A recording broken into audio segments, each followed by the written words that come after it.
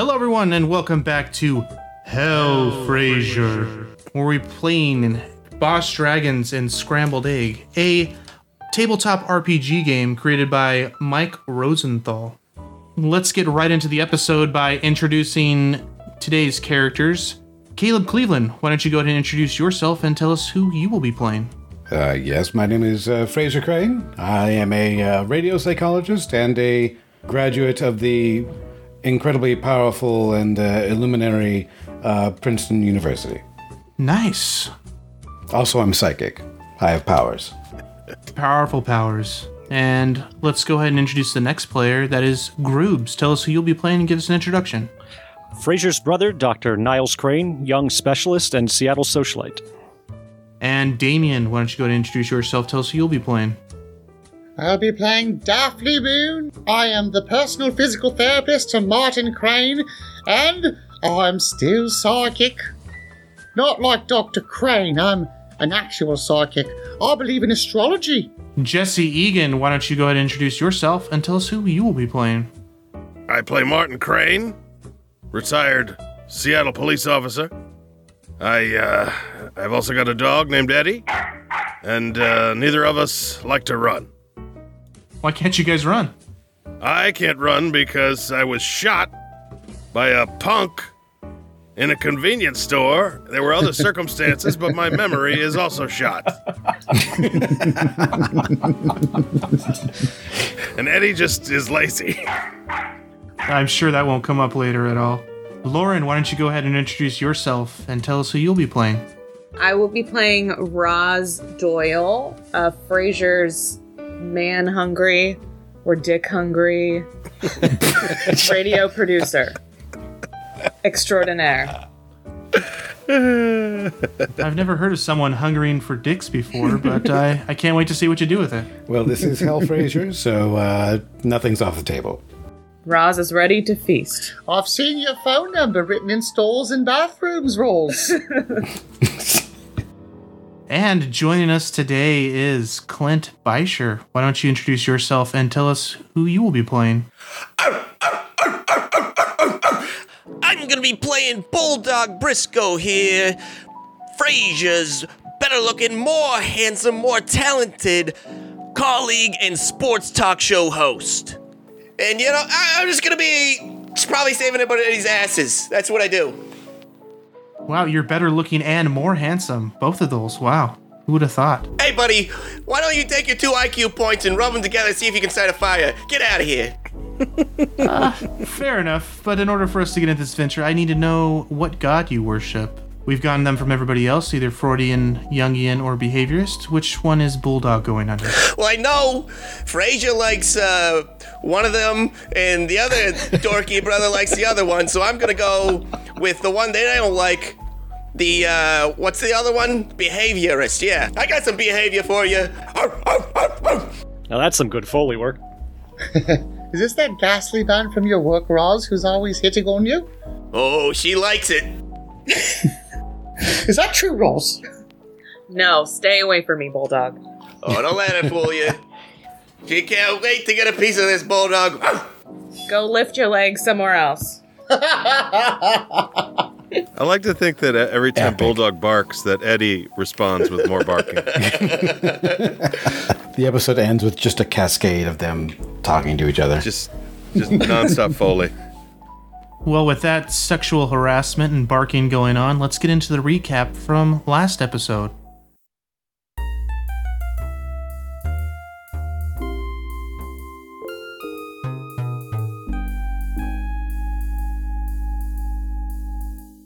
On our last episode, Frasier hosted a dinner party as residents for Seattle Arts Board's member Carl Rhino Privilegington and his wife Allison Privilegington, who Niles had a previous romantic encounter with. Frasier and Niles were hoping to impress Rhino and Allison in order to secure votes for them to become part of the Seattle Arts Board. The dinner was not without its complications. Prior to the dinner party, Frasier had some plumbing problems, and a mass plumber needed to be called to deal with them. Eventually, after the plumber arrived, he discovered Frasier's pipes were infested with imps that appeared to be coming from portals from inside the pipes. He also discovered Roz's pipes needed to be cleaned and assisted her in that process. Oh dear. Also, prior to the dinner, Frasier insulted the chef he had hired to cook the meal with the foul odor coming from his jacket. The chef left, and the group was forced to finish dinner on their own with great success.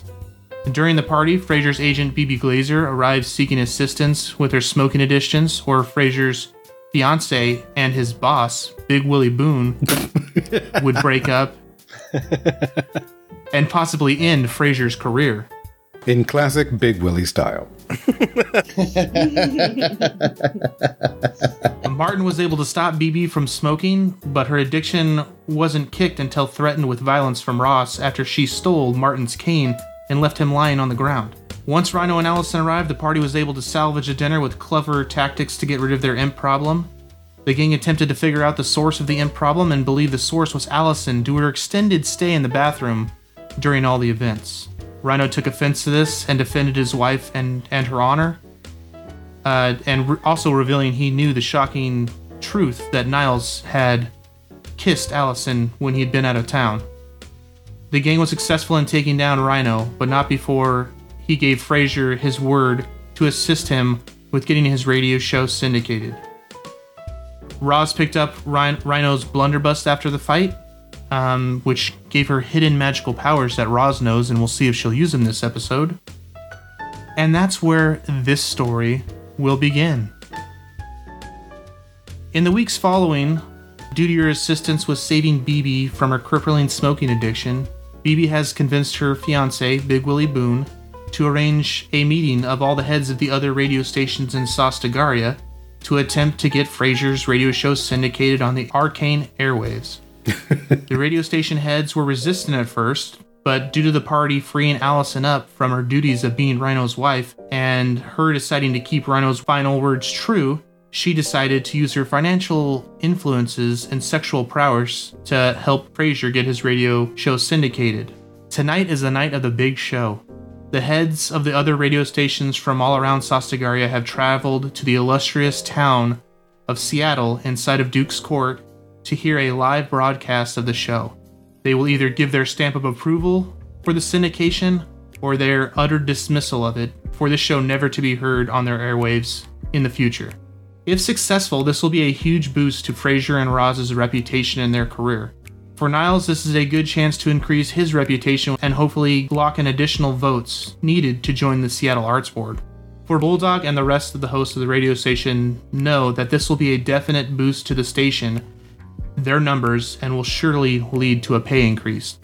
We join Frasier, Niles, Daphne, Martin, Eddie, Roz, and Bulldog at the arcane radio station KACL Seattle 780, either there for work or to watch Frasier's big show and hopefully join him in a congratulatory party afterwards. Frasier and the rest of the gang are engaged in casual conversation before the show begins. Frasier, Roz, and Bulldog all know Big Willie will soon be coming up the arcane elevator with the heads of the other radio stations. And with that, what is this casual conversation that everyone is having while waiting for Big Willie to arrive? Well, good luck to you, Roz and Dr. Crane, Frasier.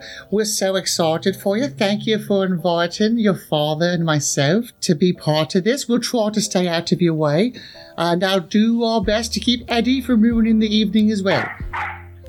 No promises. Daphne, appreciate it. Thanks, Dad. I really appreciate it as well. This martini is very, very tasty. But I must tell you that the only thing I'm really worried about is having Roz control herself once Big Willie gets up the escalator. What's that supposed to mean? Well, you know, Roz can't be trusted around Big Willies. That's why I never had a problem around Bulldog. Oh, you just wait and see. Someday. Hey, anyways, Frasier, can I have a word with you? Absolutely, my good man. I will take you aside and we will have a yarn. Well, I just wanted to say, don't fuck this up. Like you usually do. It's you, but come on. Bulldog. This means a lot, so... Listen, you may know a lot about the Seahawks. You may know a lot about the Supersonics. But when it comes to wowing and whining and dining potential people who could push this radio station into the upper stratus of Sastagaria, you're talking to Dr. Fraser Crane. There's nothing that I can do that would sabotage the ability of this radio station to become even more powerful than it is already. KACL 780 Seattle. Sorry, Sastagaria. Man, you talk a lot. Maybe think about talking a little bit less, and maybe you won't ruin things. That's all I'm saying, all right? As you were, Bulldog, as you were. And with that, we hear the arcane elevator ding. It seems that someone is arriving on this floor. Positions, everyone. As you guys hear the ding of the elevator and turn around, you can see there in front of you is Big Willie Boone. Behind him are 4 other subjects. One of them is an elven female with long red hair with looks that could kill. The other is an older-looking dwarf with a monocle and a medallion of a lion on his chest. The other is a short, fat gnome. He looks like a ball with arms and legs. He's wearing a long purple robe. And the final subject is a large orc gentleman who's wearing a tuxedo that's missing the sleeves and a top hat. I think the short one looks adorable. With that, Big Willie Boone exits the elevator. Well, howdy there, Fraser. How you doing? You ready for the big show? Big Willie! Well, of course I am. I was made ready for this. I was born ready. By the power of Jung, I am ready. Well, we got a lot of money riding on this. All right, buddy? So I expect you to protect my investments and keep my bank accounts full, and I'll take care of you on the back end. Not to worry, Big Willie. Every penny of your sizable bank account is safe in the capable hands of Dr. Fraser Crane. That's KACL 780 Sastagaria.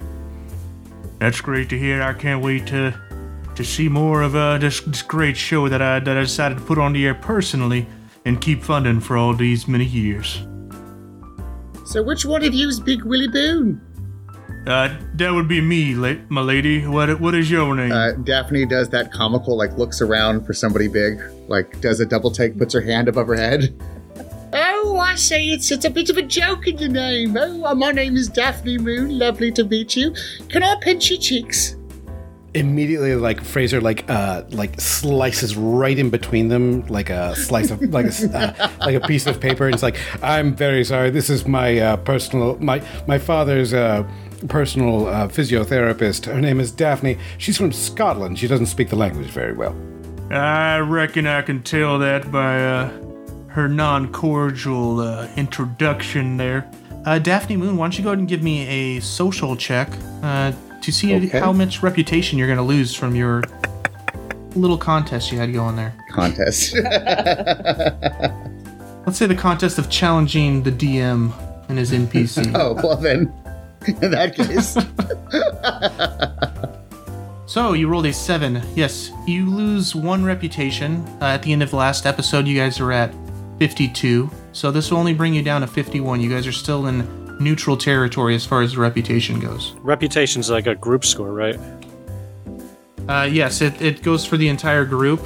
And once you guys hit a certain rank, you guys lose 1 to all your rolls. If it keeps going down, you lose -2. And the more reputation you have, you can add to your rolls. So you get an extra 1 or an extra 2. Well, I don't take any illness towards your words. I'm a little put off by it, young lady, but I can see you were just speaking from the heart, and I can appreciate that. I'm sorry. Dr. Crane says I'm simple. Not Niles. Niles would never say such a thing. It's just, it's all the haggis. That's a hell of a thing for you to say to a woman there, Dr. Crane. No, I meant simply gorgeous. No. I simply, simply delightful. Simply delightful. That's what actually I said, because she actually is. Isn't that right, Daphne? Yes, I am delightful. Oh, and I think I need to leave this conversation. Oh, I think I need to use the restroom. I'll be gone. Bye. Well, shall I introduce you to the other Arcane Airwaves radio station executives here? Oh, please do. I'd like nothing more than to meet our various and sundry owners. He first walks you over to the elven female. This is Eris Ravenrook. Enchanté. Yes, pleasure to meet you, Dr. Crane. Heard wonderful things. She leans forward and whispers closely into your ear.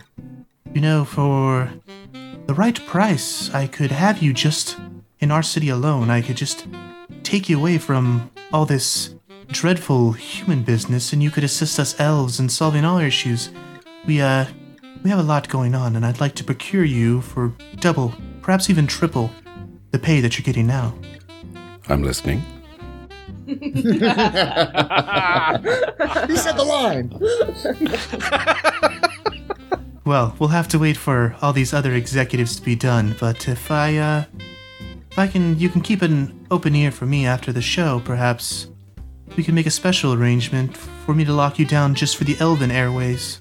Well, locking people down might be more Roz's department, but I'm definitely intrigued about your offer. But we'll just have to wait and see, shall we? After all, KACL 780 Sastagaria has treated me extremely well. So if there is a possibility of shall we say upward advancement, I am all ears. Great to hear. Can't wait to talk to you again. Lovely. Thank you. Big Willie then pulls you a little bit over to the side and introduces you to the dwarven gentleman. This is Skrank Longbeard, host of the Dwarven Arcane Airwaves. Pleasure to meet you, Dr. Crane. Heard nothing but good words. Better be putting on a good show. Need you to bring something good back to my people. Can't be bringing measly shite shows back to them. They'll throw me out of the entire place.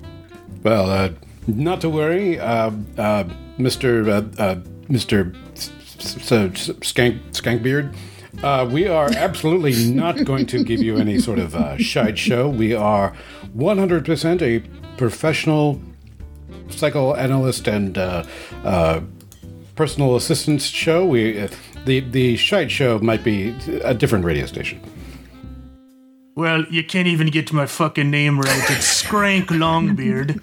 So, I beg your pardon, that's what I thought I said. I'm thinking a little bit less of your show now. I think it's not worth the dwarven time, but I'll give it one final listen. Skrank, don't blame my son. He's dyslexic, Skrank. I beg your pardon, I am not dyslexic. He sounds like an idiot to me. Hey, Skrank, I agree. Frazier sounds like an idiot to me, but a lot of people like to listen to him, so don't write him off just because he's an idiot to, like, people like you and I. We get it. But there's other people that listen to him. He's one of those guys that, you get it. Yeah, lots of idiots love him. And Bulldog knows his idiots. That's why I'm giving him this listen and giving him this one chance. Well, I won't let you down, Mr. Oh, damn. Longbeard. Skrank Longbeard. What I just said. Yes, that. With that, Big Willie quickly pulls you to the side and brings you over to the overweight gnome. This is Tin Tap Binbo. He's the representative from the gnome population who will put you on his arcane airways. Hello, how are you doing, sir? It's a pleasure to meet you. Fraser's eyes widen as he looks at Tin Tap's fantastically round form. He's like, "Oh my!" It's it's a pleasure to meet you, Mr. Tin Tap. I've heard amazing things. I've heard all sorts of amazing things around town. Oh, damn! About you. That you're an absolute ball to have around. Oh, damn! I meant you're just a whole big bouncy ball of fun. Damn it! I mean, you are incredibly round. All right. Where's the food around this place? I need to get my stomach filled up here before listening to this show. Oh, absolutely. There's a fantastic salmon platter. Go over there and inflate yourself. I mean, enjoy yourself. That's what I meant to say. Oh, my goodness. Mr. Tintap, Bimbo, we have the executive platter up in my office where we will all be listening to this fine show. And this is the last gentleman here, Fraser. This is Gat Earthcrusher, and you see before you a large orc in a tuxedo with the sleeves missing, and he's also wearing a top hat. Gat, it's an absolute pleasure, fella. It's a wonderful thing to meet an intelligent orc. Yes, it is great to listen to show. Who is sexy lady back there? She works on show too, yes? You are looking at... He's like, turns over his shoulder and squints. Are you referring to Roz? Yes, she would be elegant diamond in our community. I wish to talk to her. Roz is blowing kisses behind and like showing off her bust line. Roz like hurries over because she sees Fraser bumbling over all his words.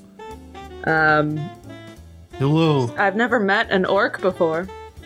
Yes, I am Gat Earthcrusher. I should like to introduce you to myself over a nice steak dinner after show. Oh, that sounds wonderful. I can't wait to impress you with our show. Please, impress me with quality of show first. Then I can take you back. We can't wait. We've been working on it.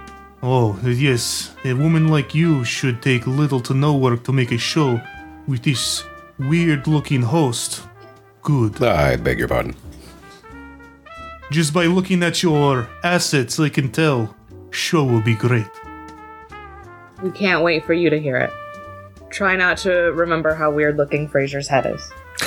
I cannot get image out of mind. Most people have full head of hair in my community. It's very weird. Well, I have a full head of brains, so that's where all of my things go, and finding hats to fit it is just one of the many challenges being a radio psychologist. Roz is struggling to concentrate as she's staring at this orc's ripped arms on his ripped-off tuxedo. He sees this and gives her several flexes as he positions himself to get back onto the elevator. Fraser, refrains from rolling his eyes. She's, holding her hands back from touching her.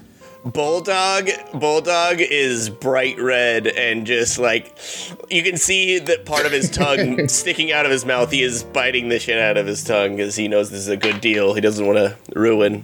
Mr. Bonecrusher, it's an absolute pleasure. The elevator is yours. And with that, he scoots over to Bulldog. Bulldog, do not mess this up. Down, Bulldog, down. Allow Roz to use her... Oh, yeah, says the guy that couldn't even remember Longbeard's name. Come on. Hey, I got this. I swear I got this. I absolutely did remember Shank Whitebeard's name. That's exactly what his name is, because that's the name that he was born with. Listen, as far as the other owners go, you have to make sure that you do a good job by Roz and let her work her charms on Mr. Bonecrusher. I know all about Roz's charms. Don't worry about me, buddy. I got this on lock. Well, I spend less time ogling her charms and more time thinking about his and all of his millions and millions of charms that he uses to direct the course of this radio station and to control who might actually be a presenter on the airwaves.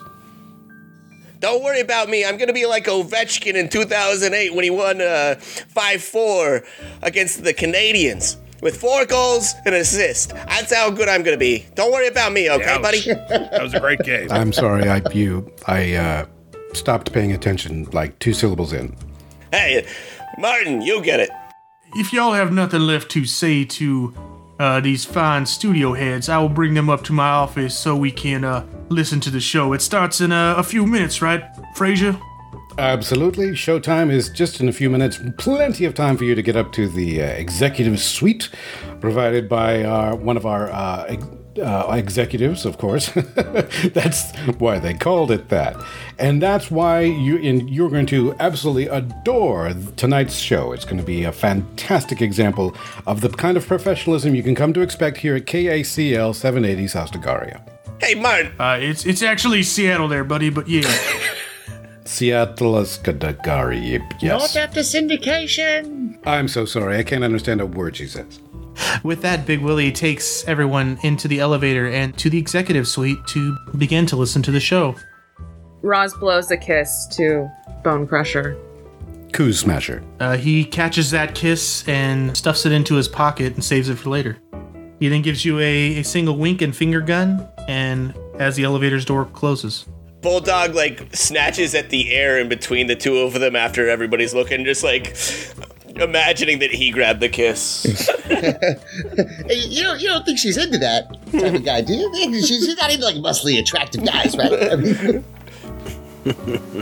Hey, Martin, how did you end up with kids like Frasier and Niles? I don't get it. I honestly don't know. I think I sat too close to the television. There's two words for you, Bulldog. It's called higher education. And with that, Roz, you know the show's about to start. You go into the control room and you can see that the control board is lit up with calls. You have 5 calls holding on the line, and they are listed there in the chat for you. All right, so the show is about to begin. Frasier knows that during his show, he can take 3 commercial breaks if he just wants to relax and get away from a call, or if he needs to handle any problems that are occurring in the studio.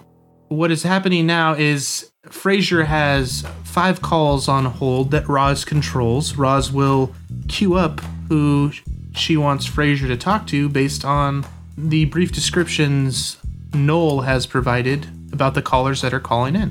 So during this process, what you guys basically think is based on the quality of the show, what happens during the course of the show. Right now it's at a 50% approval rating, you believe, by the heads of the radio station, kind of working similar to your reputation. Based on the actions and things that are done during the show, how well interviews go, how well you solve problems, that approval rating will go up or down based on that. So you have these final moments to prepare for your show to begin. This is going to be great.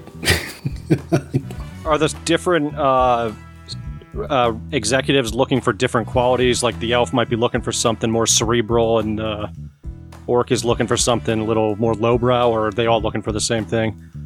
Niles, why don't you let the professional handle this while the rest of you can go off and nibble your Ritzes?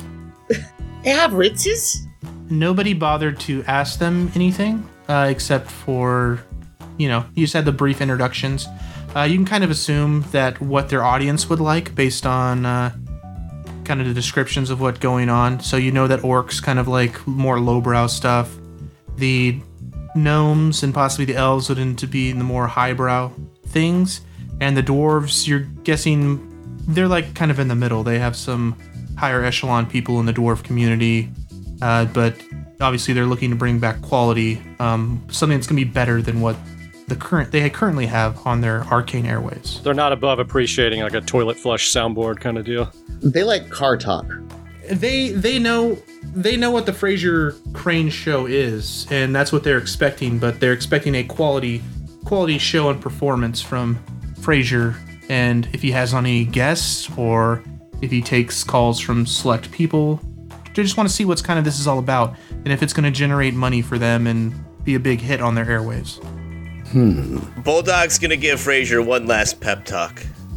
Hey, Frasier, you gotta be like John Druce in the 1990s Capitals versus Rangers.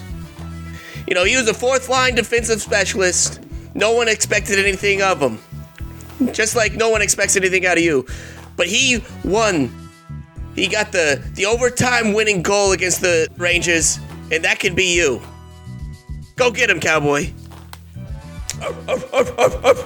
Your pep talks, as Down, Eddie, down. always, are unforgettable, Bulldog. Thank you very much. Frasier, you see that there is 60 seconds left before the show starts. Fantastic. Deep breath. Fraser, if I could just give you a couple words of advice, remember what the bard said, to thine own self be true. Oh my god. All right, very well. Might I remind you, Niles, keep in mind what the bulldog said, which is keep it to yourself. The great bard, is he referring to Sorkin? T-minus 30 seconds, Fraser. Leave Dr. Crane alone, he's prepared. He's probably not nervous, he's probably a little nervous. This show will be make or break anything. You don't want to say anything that'll get into Dr. Crane's head. You know how nervous he gets before big moments. He doesn't perform well under pressure. Remember last time you had a big radio show, what a disaster that was? His brow is becoming, like, even sweatier. I gotta give you a pep talk, too. Listen, Frage. Don't screw this up. This is our last chance to get out of this hellhole of a city. I know I've always professed to love fantasy Seattle. That was all an act. I like my lazy boy chair, and that's about it about this city. Dad, thank you so much. I really appreciate it. You're Incidentally, welcome. if you really want out of this city so badly, here's an umbrella and the window's right over there.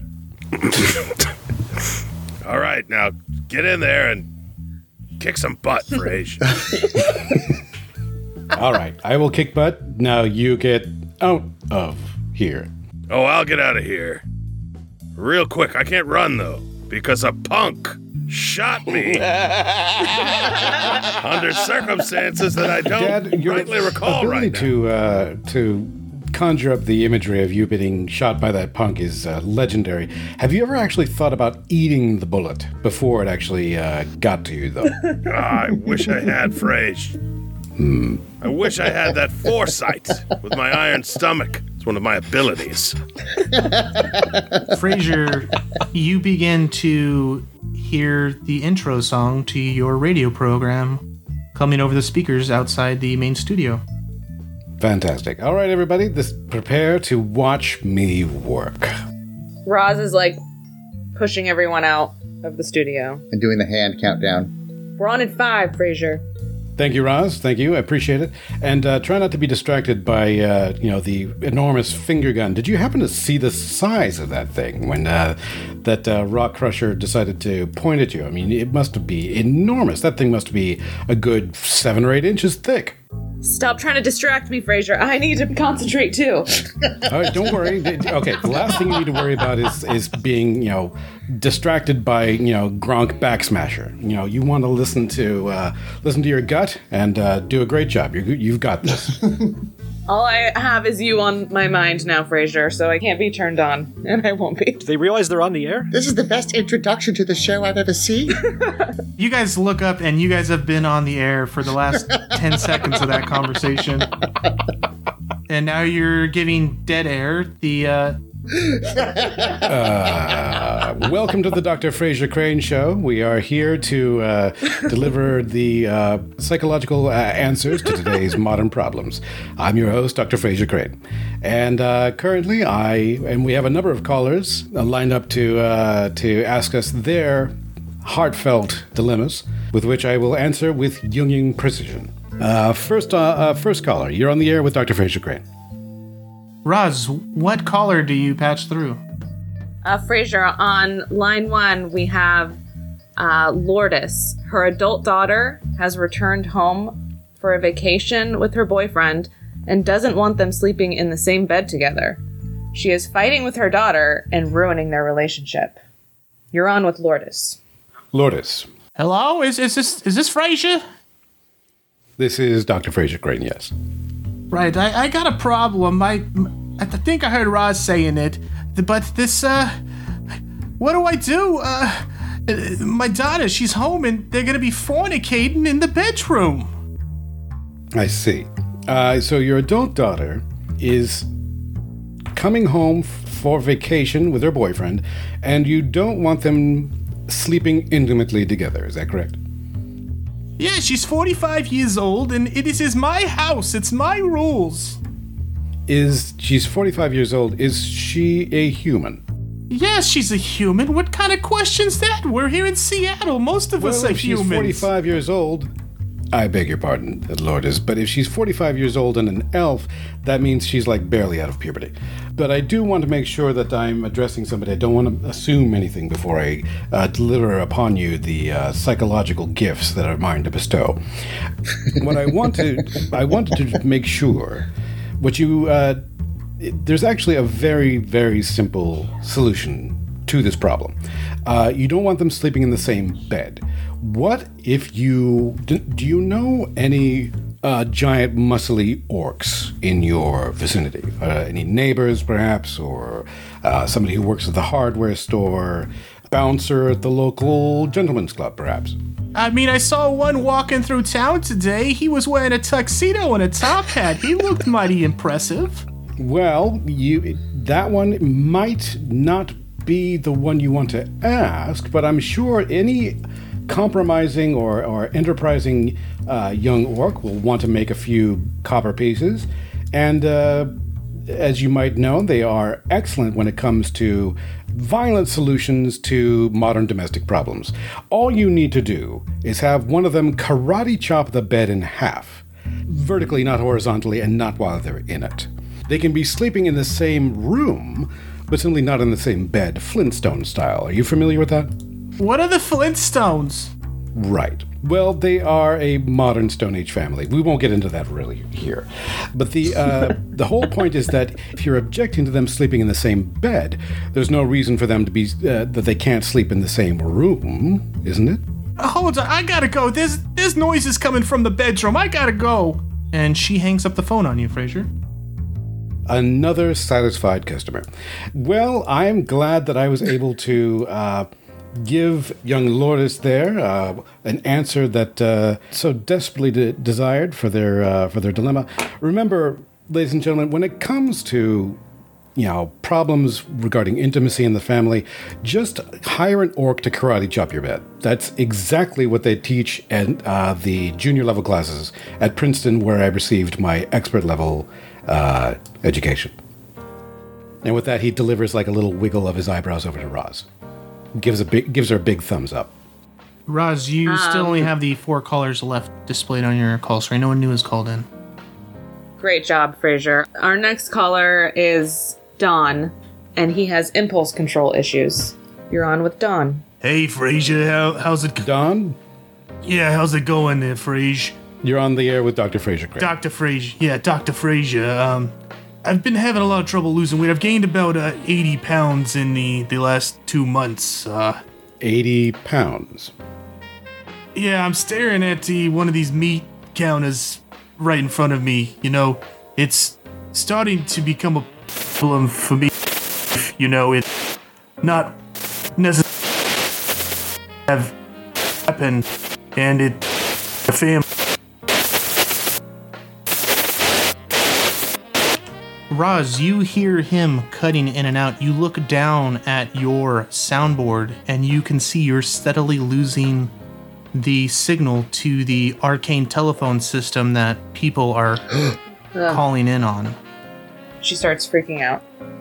As you begin freaking out, you notice a gentleman. Fraser's gesturing to his cans on his ears, like flailing. You quickly launch the show into its first commercial break, leaving you guys with 2 left, as a gentleman named Anthony, who you recognize as the radio station's handyman, comes in and begins working on the arcane phone system. All right, here. Let's see what you got going on down below here, Roz. Let's see what the problem is oh, dear God. With your arcane system. I'll tell you what the problem is down below is the bulldog hasn't had a chance to hit that yet. Quiet down, Mr. Briscoe. Down, Eddie. Is Bulldog under the soundboard? Dad, did you actually bring the dog into the control booth? Bulldog saw Anthony come in and kind of followed him in because he saw that there was problem and distress on your face. So everyone kind of knows the phones have gone down in this immediate studio area. You're not sure if it went upstairs to where the radio station heads are with Big Willie Boone. Roz wants everyone to know she didn't do anything. Noel was the last one in here. Noel must have messed with something. Can Noel control the weather? I'm not sure what he did. Oh dear, I don't think I did anything wrong, my lady. Yeah, leave it up to Noel to not mess anything up. You can't trust Gnolls. You can't. The species of Gnoll in D&D, you can't trust them. Bloody Noel. Hilarious as always. Yes, I am a Noel named Noel, but I did not cause this problem. Why don't we listen to Anthony and we can try to figure out what's going on here? He's the expert, of course. Hey, Anthony, if you need a hand, I'm here. Oh, I'd favor scapegoating you. Well, sorry, his New York accent. I'm walking here. Well, the problem is... Sorry, I had to get in my New York accent. I apologize. I'm walking here. I wasn't even drinking milk, and I did a milk spit take. Hey, you guys need to stop your bickering. I'm working here, huh? It seems the problem's here with the telephone lines, all right? I can hook it up temporarily so you guys can take calls from... I don't know if you guys want to forge some of the calls. Maybe some of the people out there can call in and talk about their problems. But I gotta go downstairs and fix the main telephone lines down in the basement. There's been some problem with some rats, though. I think they might be chewing through the lines. If I could get maybe one or two of yous to help me out. Hey, Anthony, it's good to see a real man in here and someone who knows how to fix stuff. Anything the Bulldog can do to help you, I'm here for you. Well, you can either choose to stay up here and help Fraser out, or you can come downstairs and help me out. Well, you know... I don't know how to help Fraser. He's a lost cause, but I got you, buddy. I got your back. Roz has to stay up here with me. Well, I'll go downstairs while we all figure out. Just come down and help me in a few seconds before this commercial breaks over, all right? Let you guys discuss it. Roz doesn't know anything about things being chewed on downstairs, so she has to stay here. As Anthony takes off down the stairs and heads to the basement and... Hey, Martin, you want to grab Eddie and come on down here? I think the three of us with Eddie, we could take care of these rats in no time. You know, I'd like to, but I'm currently making a phone call in to this station. Daphne, you're a real man. Come on over here. You got balls. I think Daphne's talents would be better spent upstairs. I am more than adept at killing rats as well as working with my hands. But I did have a question for Dr. Crane, so I could go either way.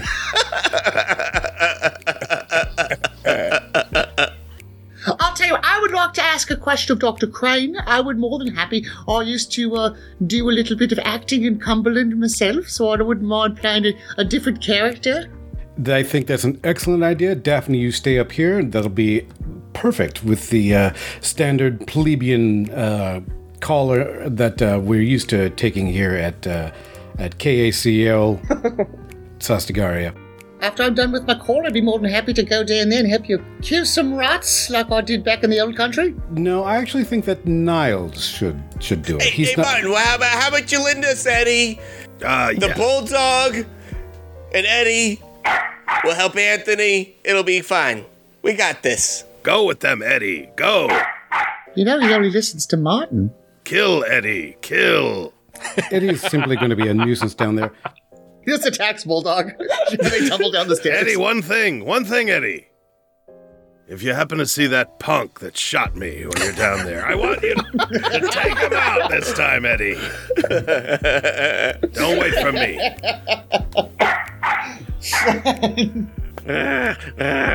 That's the spirit, Eddie. Him and Bulldog are fighting over a chew toy.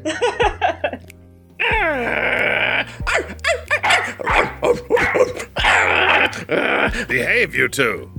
We're building a rapport here, okay? Let us do our thing.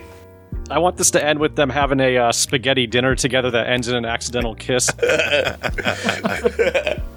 Niles, I think we got where everybody's at except you. Did you make a decision? I would assume you're staying upstairs with Daphne. I'll stay up here and help Fraser with any intellectual problems he might have. All right, with that, we see Bulldog and Eddie begin heading down the stairs and taking off after Anthony. We'll stay up here in the studios to see what else happens and how Fraser begins to handle this problem. I really appreciate your being here, Niles. Thank you very much. No problem, Fraser. Plus, if the rumors are true, you're kind of useless downstairs anyway. Well, there's rats. That's not what I was talking about, Niles. Oh, there was a double entendre there, wasn't there? Bulldog yells up, yeah, there's definitely no euphemism at all.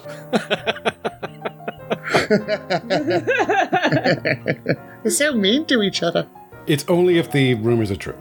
And I'm sure they are.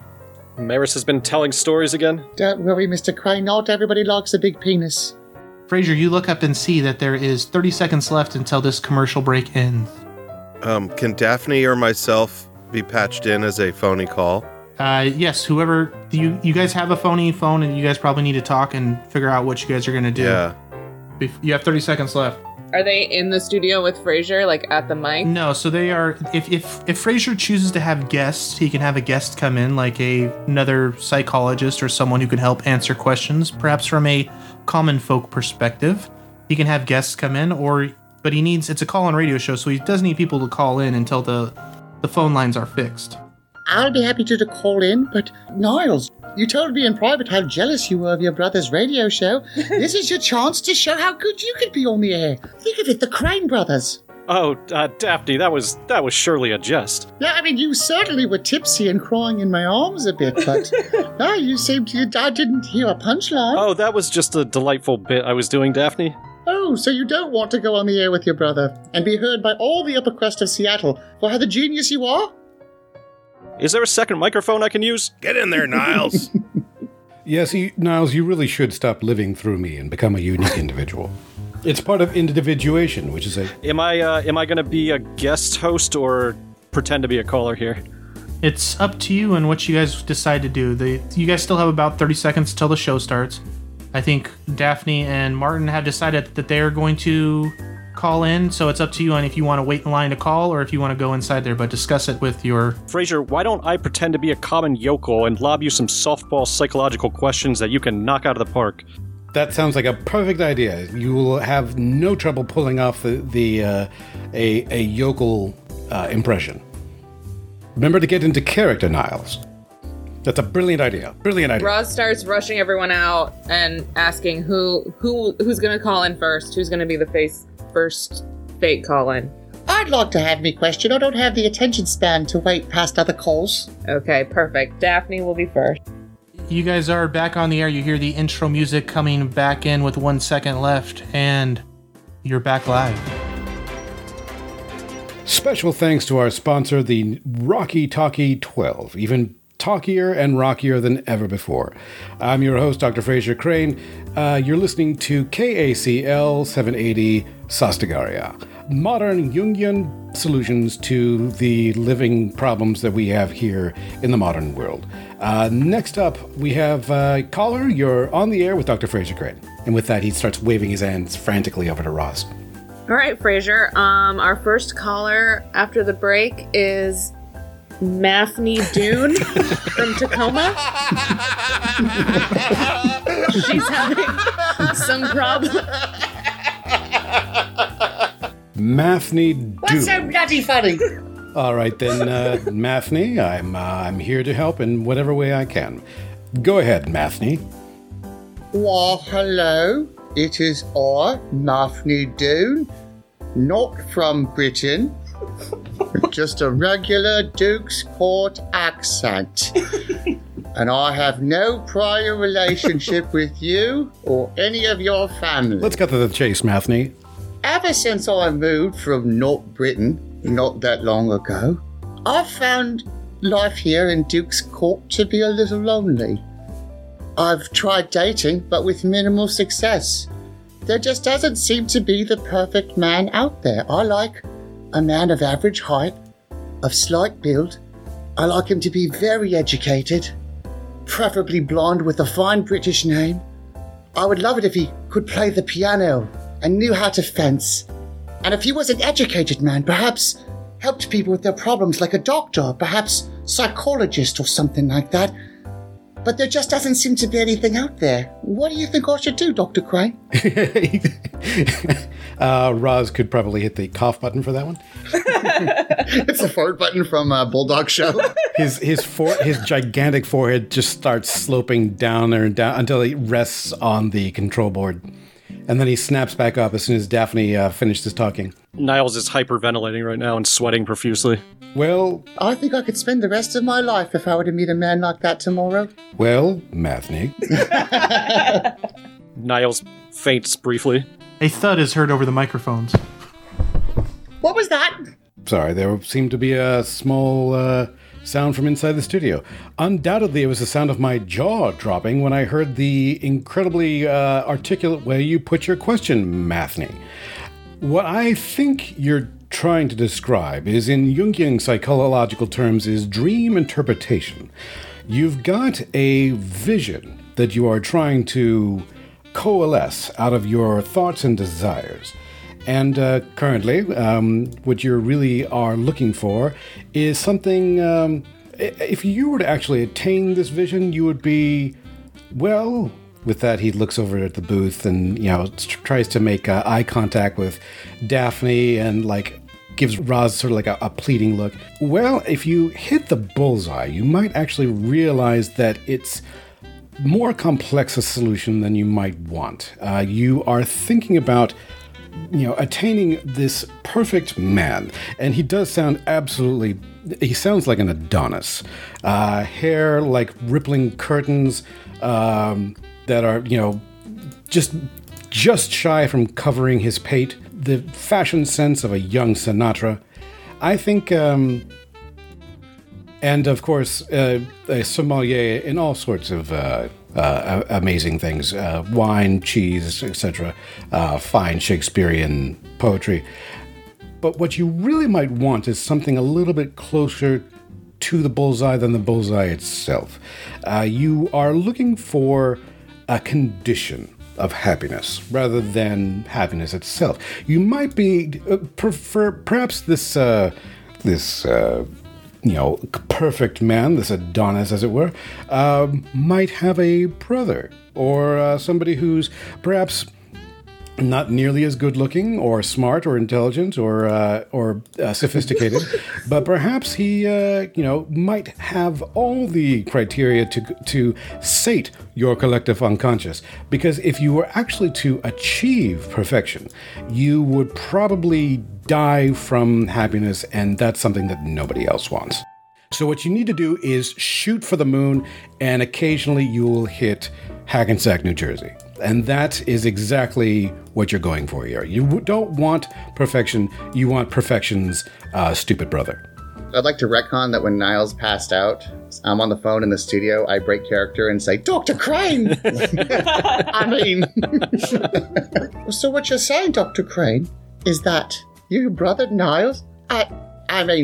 Who's Niles? I don't know a Niles. I certainly don't. But I see your point. Maybe I'm looking in the wrong place. Maybe I should stop trying to find one Mr. Right, and maybe I should start bringing more men over to my place, which is not the same residence I share with you. Right. And maybe I just need to date outside of my type. Maybe that type is not perfect, and I should just abandon looking for that type of man. I see what you're saying, Dr. Crane. Thank you. You are absolutely welcome. Remember, confession can help relieve emotional burdens. All right. See you at home. Bye, Dr. Crane. Thank you. You're very welcome. Mathny. Sorry.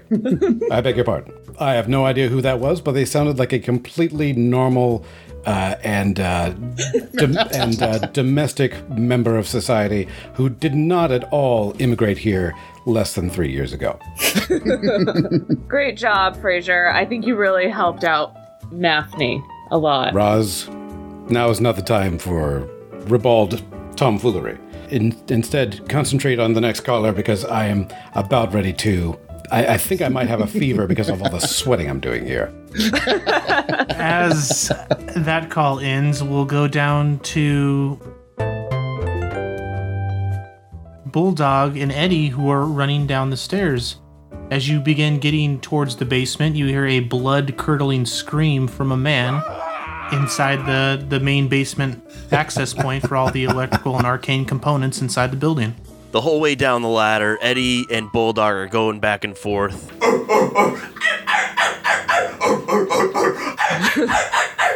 Just getting hyped up. I'm fucking dying here. Get down here and help me, you son of a bitch. Whoa, hey! But hold on, bub. I'm coming down the ladder, carrying a dog, just to save your ass. We're just getting ourselves hyped up along the way. Excuse us for multitasking. Just stop fucking barking and come in here and help me out. But anyways, what do we got going on here, Anthony? What are we looking at? As you walk in, you see Anthony's legs are being chewed by several large abyssal-looking rats. They have large spikes on their back, and they are gnawing at both of Anthony's legs. There are 2 rats there, giant in size, gnawing on his legs.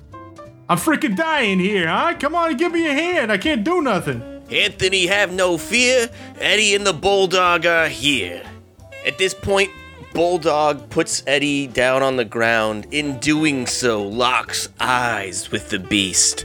In doing so, they exchange a primal sort of knowledge, and they know just what to do. Having shared this primitive understanding, Eddie growls while circling around to the right, distracting the rats, while Bulldog sneaks over to the left, effectively flanking these ugly, big-ass rats gnawing on Anthony's legs. They're distracted, attempting to murder and eat Anthony, so go ahead and pick which attack you're going to do and let me know which one it is. Alrighty. This being my first combat, I'm not sure exactly how this works. Let me see. Okay, I see an attack I want Bulldog to do, but I'm not sure what Eddie can do. Eddie attacks for 1d10 damage if you tell him to attack. You two have built a special bond barking at each other, so he will listen to your commands outside of Martin being there. Okay, well, I guess there's no mechanic for it, but I think Eddie's still just gonna keep distracting the rats, while Bulldog is going to use his headbutt attack. And that's, I roll 4d4 and take the highest 2, and also it has a knockback effect. Okay, I assume you're lining up the 2 rats so you're knocking them both away at the same time as Eddie distracts them? Oh, absolutely. Alright, you swoop around to the left as Eddie runs up and starts barking on top of Anthony's chest. I'm freaking dying here, now I got a dog's asshole in my face. As you run forward and headbutt. Oh, I'm dying here. You headbutt the rat on his left leg into the rat on his right leg. Go ahead and roll me 4d10 and keep the highest 2 for damage. So the 7 and the 6 are the highest damage. You got 13 points of damage. You can see both the rats take this damage from slamming into the wall. They're looking very weak at this point, but they're going to come at both you and Eddie for their attack. They run forward and lunge at you, biting into your leg, dealing 6 points of damage, and the other one's going to bite into Eddie, dealing 8 points of damage. Eddie's a little tiny dog and doesn't have that many hit points. You feel like if it was equated into hit points, he might have 2 left, and he's very much on death's door. But you have taken 6 points of damage. Do I have a psychic connection to Eddie? You hear a whimper in your mind, Martin, as Eddie has taken this damage. There's a disturbance in the force. Run, Eddie, run! I can't run, and I know you don't like to, but do it now, Eddie! Run! For Anthony's turn, he's going to attempt to patch up his legs. I can't believe I'm freaking dying down here with some dumbass rats and 2 dogs. Like, just my fucking luck. And he's going to patch himself up so he doesn't die, and we are back to Bulldog and Eddie's turn. Remind me again, how much damage did we do to the rats? 13 damage to each. They are looking pretty fucked up. Eddie! Look at these guys. These rats are real beat up. We got this. Are you with me, Eddie? I think we can take them. You and me, Eddie. With our powers combined, we can end these ugly rat bastards. What do? You only have your headbutt once per encounter, so you have some other abilities you can do. Alrighty. Here's something. I'm gonna try to hit them both. I'm gonna use my gong attack. Yeah, this looks fun. So Bulldog Briscoe pulls out this tiny little dong. Oops. He pulls out a tiny dong. Go ahead. Okay. I think it was already I'll do out. a retake on that. No, please don't. Roz somewhere just laughs. I knew it. Please keep it right there. Does he now? So he takes out his gong and he rings it. Go ahead and roll me 2d10, and we'll see what the damage is. I'm sure Freud would have something to say about that last slip-up. I've heard that there are pumps that can help with such problems, Mr. Bulldog. Uh-oh. I didn't see that. Apparently, I roll 2d10 and the high dice goes to the rats and the low dice goes to everyone else. Yep. So, as you ring this gong, both rats fall over dead, but unfortunately, so does Anthony and so does Eddie. Oh, wait, crap. Okay, so yeah, the high dice was 8 and that goes to the rats, and then the low dice was really high still and was 6 damage, which does what now again? The 6 damage kills Eddie since he was at 2 health points. No! Eddie! Wait, kills them or knocks them out? It just knocks them out, right? Knocks them out? Sorry, it knocks him. Yes, he's unconscious, making death saving throws, let's say. Thank God. Okay. And Anthony is just a general person, so he also gets knocked unconscious from your gong. Well, let's be honest. The dog Eddie is far more important than the human Anthony. I mean, especially after how ungrateful Anthony was being. I agree. That's a decision that Bulldog will have to make, yes. But let's go back. And we fade out of the barking and we head back upstairs to the radio show. I did set up earlier that after my call, I would be happy to go downstairs. Can I lackadaisically on my turn make my way downstairs? Yes, you will arrive downstairs to the massacre after this next call or whatever happens with the radio show. Sounds good. Hold on, Martin. I know it's always something wrong with Eddie. He needs to go to the bathroom. I'll go check on him. I promised I'd go help kill some rats anyway. Thank you, Maffney. Oh, you like me acting. Flawless. Best actress in Cumberland. So Frasier's finishing up his dialogue in between the radio calls. What's happening on the radio show next? Can I call in now, or? Yes, Roz, if you want to handle that. All right, Frasier, our next caller is... Heartin' in these streets. All right, our next caller is Harton. Did you say Harden? Seahawks versus Broncos in 88. Largent caused Harden to fumble with a clean retaliatory hit. That hit was legendary. That bastard deserved it. Bulldog says hearing us this. from the Bulldog basement? says this to himself as he's fighting the creatures downstairs through the speaker system that blasts throughout the entire place. But Bulldog is talking to himself, talking about... That's it, rats. I'm gonna hit you the way Largent hit Harden in 88. You see, Harden was also a rat. He had made an illegal hit earlier in the game, and he got his just rewards. Just like I am. Okay, I'm done. Go ahead, Mr. Harden. You're on the air. You're on the air with Dr. Fraser Crane. Hi, son. I mean, Doc. I got some problems. Boy. I should say so. Oh. I mean, what can I do? What can I help you with? Doc, have you ever treated PTSD? I have treated PTSD. Yes, I have. Normal. What happened there, Doc? You had a little aneurysm or something. It's just, I sense from your gravelly tone and sense of authority that, you're something of a father figure to those around you, and I'm just a little nervous about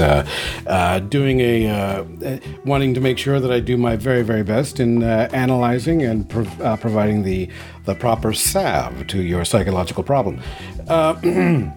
With that, he takes a quick break and reaches behind him, grabs his sweat-soaked mullet, and just wrings it out like a towel, and then kind of just tucks it back in behind his blazer. Well, so PTSD. Well, there are many different therapies one could apply here. Are you? I'm assuming that you underwent some sort of physical trauma. It was 1974. I was in 7-Eleven trying to buy a cruller for my late shift. Right. It's all coming back to me now. I came down aisle 3. There's only 4 aisles in the 7-Eleven. And this punk was reaching for what I thought was a Kit Kat. But it wasn't a Kit Kat. It was a gun. And that punk tried to rob the store. I tried to take that punk down and he shot me. Right in my leg or hip or knee. One of those areas. And now I limp, Doc.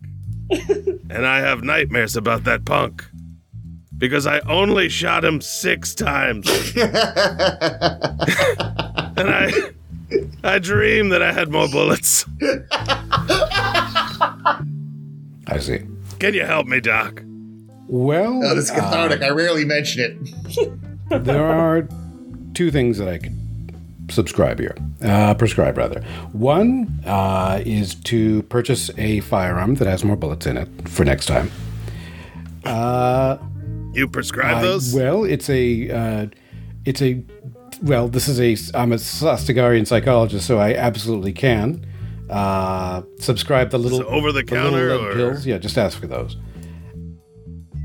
Well, I would, but my roommate says I can't bring home any more guns. Are you saying that he's allowing me to bring home more guns now? But I do want to. I feel like it at this point, like Fraser's like got a just this deer in headlights look. He can't believe he's actually trying to analyze and help his father. He's like, So you're saying increase my firepower? I'm just. Is that what you're telling me?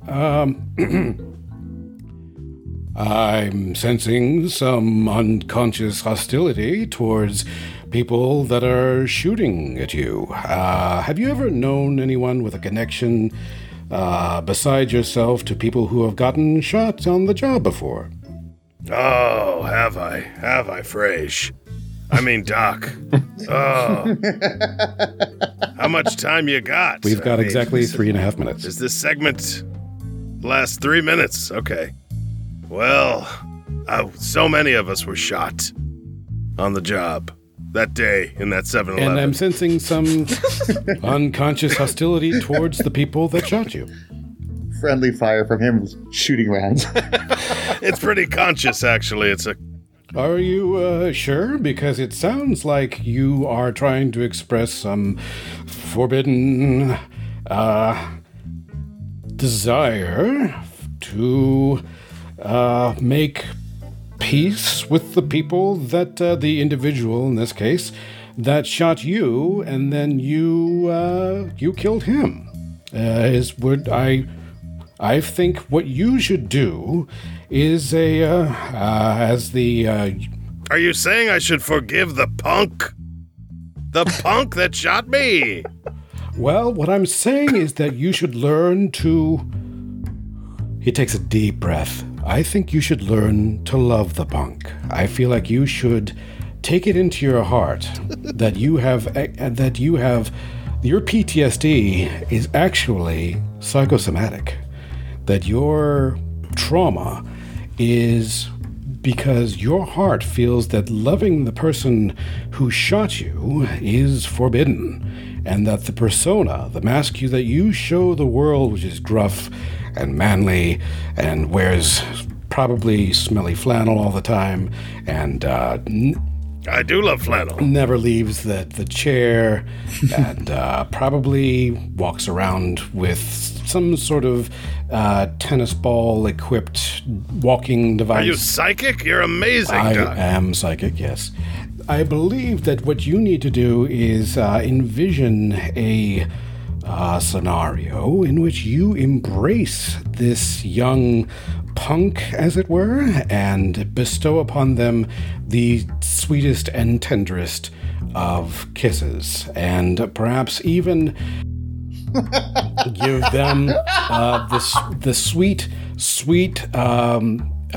tongue of forgiveness. I think you need to give them a deep soul kiss that gives you psychological closure and closes the book on this forbidden desire of yours, allowing you to drop the mask and become the wise, feminine, and enlightened individual that we all know you can be, Mr. Carton. Hart, I'm more confused than before I called. Well, it can be confusing. Roz, it's at this time that you are looking at your control panel and see it is lighting up some more. You can see that the actual signal strength of the arcane airwaves is going down. You know that the source of this power is up on the roof of the building. Does Roz start trying to like signal to Fraser to like wrap this call up so that we can go to commercial? Yes, you can. Fraser is nodding so fast his face has become a blur. I imagine Martin acting much more homophobically too to this suggestion. You have to be the worst psychiatrist. You know. This is crazy. So you want me to wear my kilt? I don't get it. It was my fault for calling in and asking advice on PTSD from a kid who was afraid to go on a roller coaster. Huh? Remember, I was Frage? 12 years old, and it was called the Titty Twister. I never want to talk about this ever again. Next caller. It's the best ride in Sastagaria. With that, Titty Roz Twister. immediately dumps to commercial. Roz, the signal strength is now about like 2 or 3%. You can see that it is barely emitting from the radio station, maybe getting the closest couple blocks, but it's not covering its normal broadcast range. Oh, dear God. I mean, as long as it's getting up to the executive suite, I guess that's all that matters right now. Fair enough. Roz, is the signal any stronger now, or are we... What's going on? I'm sorry, I'm so flustered. No, Frage, it's getting worse. Someone needs to go up to the roof. Do we have any other tertiary cast members that we could send up to the roof? I can hobble up there. You guys see glass break from outside the window and then hear a female scream from up on the roof. Well, I sure would be attracted to any man who is brave enough to go up onto the roof and handle all that, I would. I say as I'm heading downstairs. Niles? I'll go anyway. We...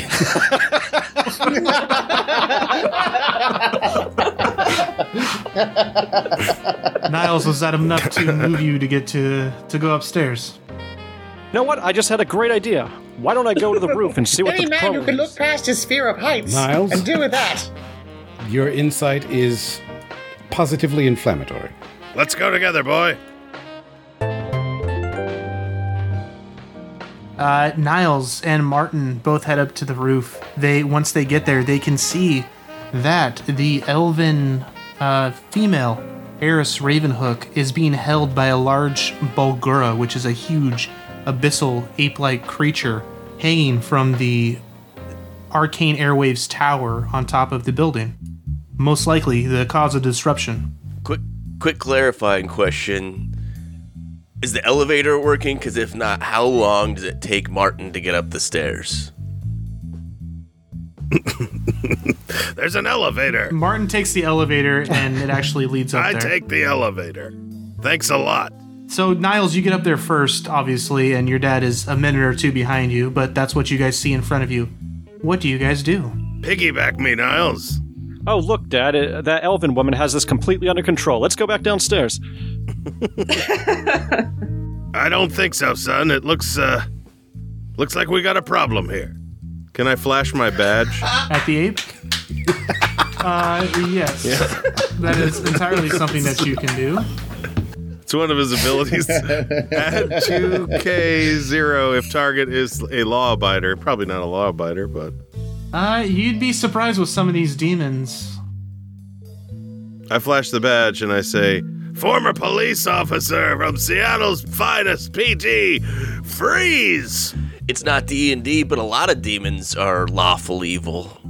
Oh, my apologies, officer. I just got a little bit of, lust in my eye after seeing this fine female, and I had to climb the towers and profess my love at the highest point. I'm a law obeyer through and through. What do I need to do?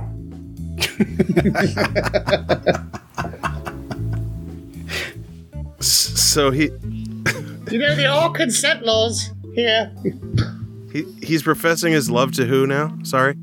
He has an elven female in his hands, and that's who he's professing his love for, and two, okay. and you recognize it as one of the studio heads that was supposed to be listening to the radio broadcast. Oh, okay. Aren't you supposed to be listening to the broadcast? We got an antenna problem or something up here. It's not broadcasting. She's female. Why aren't you listening? I apologize. This damn ape picked me up and took me up here. It's not something I wanted to have happen, sir. This is not consensual. No, please get me out of his hands. All right, you there. Demon man, ape, you, hands up where I can see him. Get him off the elf. Oh, while I am a law-abider, that's about where it stops. I got off the tower like you said, but it seems like you can only use that ability once per encounter, so you'll have to figure out how to get her out of my hands another way. Looks like you're out of your jurisdiction, Dad. Yeah. Niles, get in there. Make yourself useful. Niles pulls out his fencing foil and gets in the on guard stance. All right, Niles, what do? Do you attack him? Do you try to slice off his hand? How are you getting this female out, or what? Are you attacking the beast and trying to kill it? I'm going to give him a verbal warning first. I'm going to say, unhand him at once, you ruffian, and return to the lower depths where you came. That ought to do it. My lust knows no bounds. She belongs and is going with me. Sorry, boys. Well, you asked for it. It's my other ability. Headshot. So, you line up your headshot as Niles. What are you doing? I'm just holding the sword menacingly, ready to strike at any moment if the headshot fails. All right. Martin, go ahead and fire your headshot. Okay, so I just roll a 1d10. You roll 3d10 and take the highest 2. If you roll any 1s or 2s, they miss. 3d10. I rolled a 7, a 6, and a 4. For 13 points of damage. Yes, you shoot him right in the head. He throws this elven female. Looks like she's about to fall off the building. Niles, what do you do? I take the 8 feet of rope out of my inventory and quickly tie a double Windsor knot around my waist and the other side to a railing and leap off the building after the woman. Go ahead and make me a dexterity check. Probably should have looked at my dexterity before attempting. You're going to roll a d10 and add 1. Of course, because it's a double Windsor knot, you only have like 2 feet of rope left. You got a 5 total. That's exactly what you needed. You being quickly enough, and hopefully, and good thing you tied the right kind of knot, because if you would have went for something other than a Windsor knot, that'd be something you don't normally tie. So you throw it quickly around one of the posts there, and you're able to swing and catch this elven female and save her life. You're now there with her in your arms as you swing back up to the roof of the building like a modern day superhero. And you still have a Bulgura that's holding his face after being shot by your dad in front of you. It is the Bulgura's turn. Can we say canonically that it happens literally at like the last moment because Niles is like prepping his gear. He's like taking off his shoes and socks and setting them nicely aside, making sure So the Bulgura, when he got shot in the face, had launched this female like 40 feet up in the air, giving you plenty of time to do everything you needed to do, tie your rope like a tie and put it around something in order to make this heroic save. Removes his jacket, loosens his tie. He reties the double Windsor because it's not up to his standards. No, that's a sloppy double Windsor. No. I'm better than this. Maybe he has to think about whether he do a double knot or single knot and, before he actually decides ultimately on the double. If Fraser were to see this knot. Martin, since you smashed this Bulgura in the face with a couple of bullets, he's going to attempt to punch you in your wounded hip. Oh, crap. He does 9 points of damage since one critically fails. No. As you go flying across the roof and your back slams into an arcane AC vent and you fall to the ground. Oh, now I have a bad back, too. But you are up next. Go ahead and tell me what you're doing. I want to flash my badge again. No, I'm just kidding. Man, I wish I had listened to that psychic brain doctor about getting a gun with more bullets, but I've got 4 left. And I shoot at this demon's head again. A headshot's only once per encounter as well, so you're gonna have to. If you just want to shoot your gun as normal, I throw my pistol. No, you can shoot your gun as normal. It just does less damage. Oh, that's fine. I'll do that. So roll 3d10 and keep 1. Okay, a 3, a 9, and a 5. A 9. This demon is looking pretty messed up. Niles, you are up next. You have this elven female in your hands. What are you doing? I'm going to summon baby Niles' pet cockatoo. Very nice. Oh my god. Go ahead and roll me 3d10 for damage. Jesus. So you rolled a 1 as part of that, so BB turns on you, doing 1 point of damage, and starts pecking you in the face as you're holding this woman. We will return to you, gentlemen, in a second on the Bulgara's turn, but for now we will go downstairs.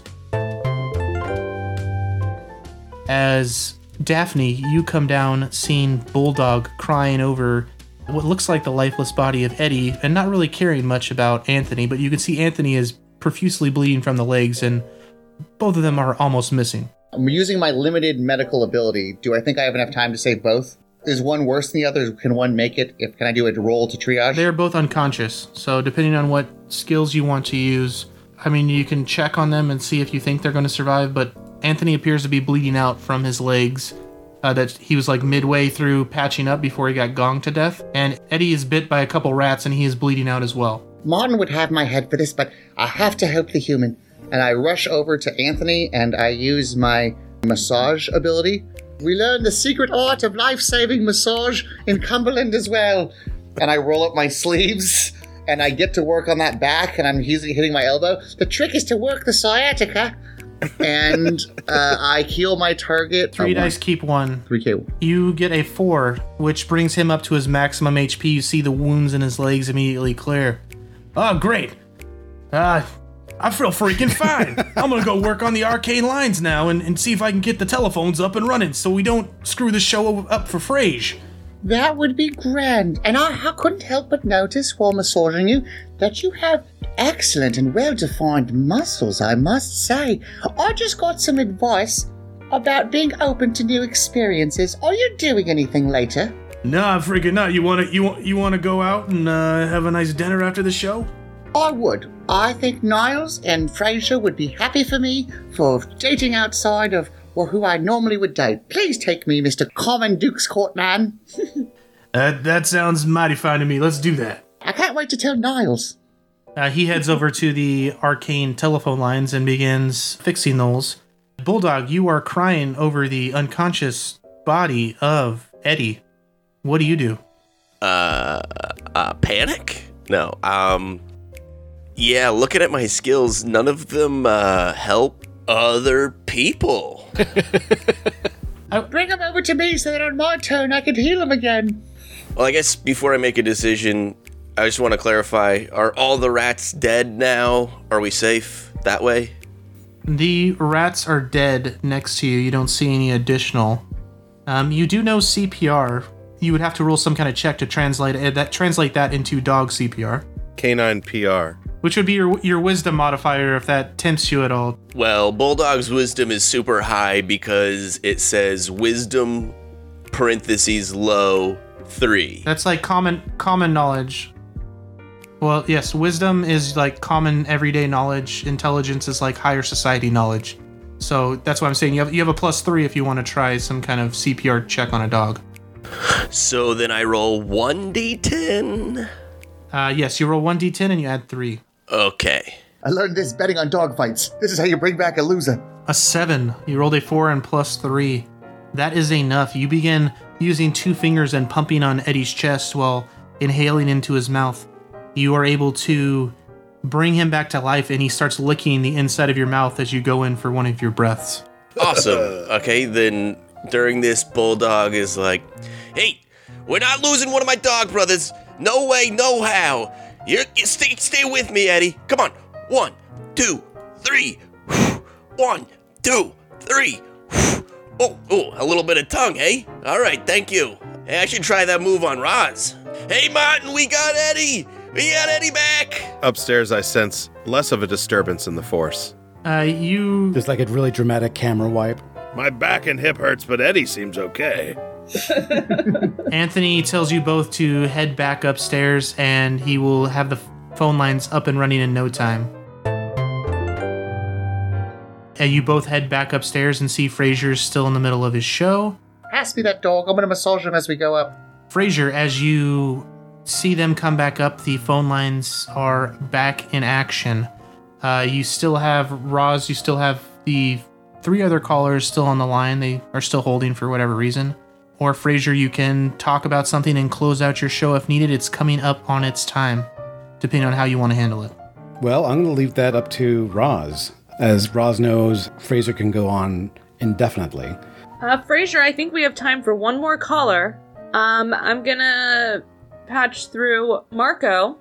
He's a returning caller from a few weeks back. Oh, are you sure?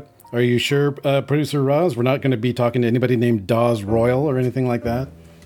No, his name's Marco. As you patch Marco through, Fraser, you remember this as the guy who you told a few weeks back that he needs to ditch his girlfriend. He's got better opportunities out there. But during the past few weeks, you realized that you then started dating his girlfriend, Rachel. Hello? Dr. Crane, are you there? You're on the air with Dr. Fraser Crane. It's Marco. I called a few weeks back. You told me to break up with my girlfriend. Said it'd be the best thing I ever did, but... Marco! I can't imagine my life without her, man. I see her everywhere I go, and the other day I was driving down the street and I saw her. She was with some pompous-looking asshole. He had long, wavy hair. It made me want to go out and buy a gun. And now I got this gun, and I'm debating on what I need to do. What should I do, Dr. Crane? It was the classiest mullet I've ever seen. Well, I'm glad to hear you are in a state of psychological well-being, obviously. You sound incredibly... You sound healthy and happy. As you may have listened to me give some advice to a previous caller, I think what you're really describing here is a situation in which you are, well, for one thing, your girlfriend's name, let me think, it was Rachel? Rachel? Is that correct? Yeah, the beautiful and lovely Yes. Rachel. Absolutely, she is beautiful, she is lovely. I mean, sure. Here's the thing. What you need to do... You can hear the chamber of the gun, his revolver, just kind of spinning as he's playing with it in the background. Go ahead, Doc. Sorry, I was cleaning my gun here. I got some business to take care of later. I see. The business that you wish to take care of, could you be a little bit more specific? Exactly. I'm pretty sure I'm just going to make sure Rachel doesn't date this guy anymore. That's about as much as I can say legally to, take care of my business. Right. Okay.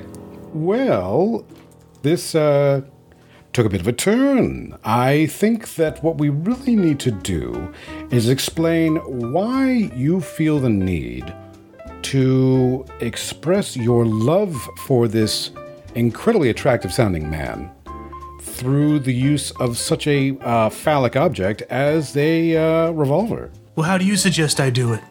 Well, let me see here. Well, if I'm going to do this correctly, I'm going to have to subscribe to the letter to Sigmund Freud's prescription of neuropathology. What you need to do is that you sound like a textbook case of someone suffering suffering from hysteria. What you need to do is buy yourself a arcane stimulator. And you need to... This happened a lot during Freud's time. If you read Studies of Hysteria, 1895, Freud proposed that many physical symptoms are often service manifestations of deeply repressed conflicts. What you need to do is get yourself it's a brand new invention. It's an arcane device. It's called a fleshlight.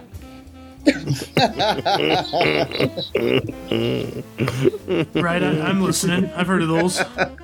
Right. It's a topographical model of the of exactly what you need to use in order to overcome this hysteria of yours. So what you're describing is your problem goes much deeper than simple jealousy over an incredibly attractive man who may or may not be dating your ex-girlfriend. What you need is it's just the tip of the iceberg. What you're dealing with the conscious self. What you really need is to deal with the unconscious. In other words, you need to get yourself one of these new hysteria dealing devices and just rub it out all the friggin' time until you can just get over the fact that you are no longer with this woman, this dream woman, this magnificent goddess that it sounds like escaped you. So what you need to do, otherwise you might be heading into the deepest depths of repression. And as you can tell, that sounds like a rather unhealthy area for you to start delving into. Well, you're a wise man, Dr. Crane. I'm gonna try that. You at least spot this guy another week or two. I'm gonna try this fleshlight thing, and I'll get back to you if it doesn't work. Well, I just thought I'd give it a shot. I mean, I thought I would try and, chamber the... I mean, what I really meant to do was I'm just firing on all... I mean, what I really meant to do is just try and give you the help that you need as a poor, self-deluded member of modern society. Give him the bullet points, Frage. That's what I meant to say. Who said that? With that, we will join back up to the roof as the Bulgura punches Niles directly in the face as he's holding this female for 5 points of damage.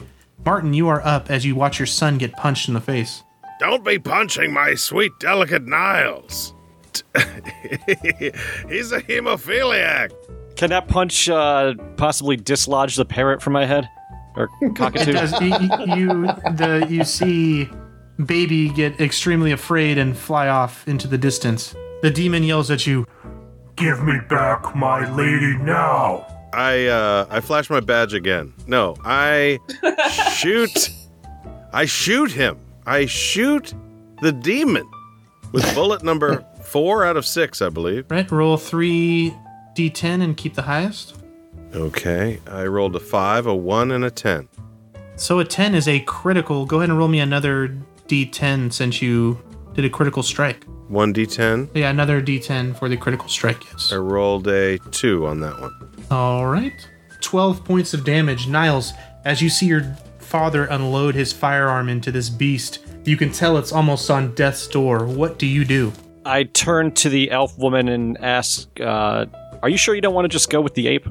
We haven't really asked her opinion on this yet. No, you asked me. I was being held against my will. I would very much like to go with you and maybe syndicate your brother's show if at all possible. Very well.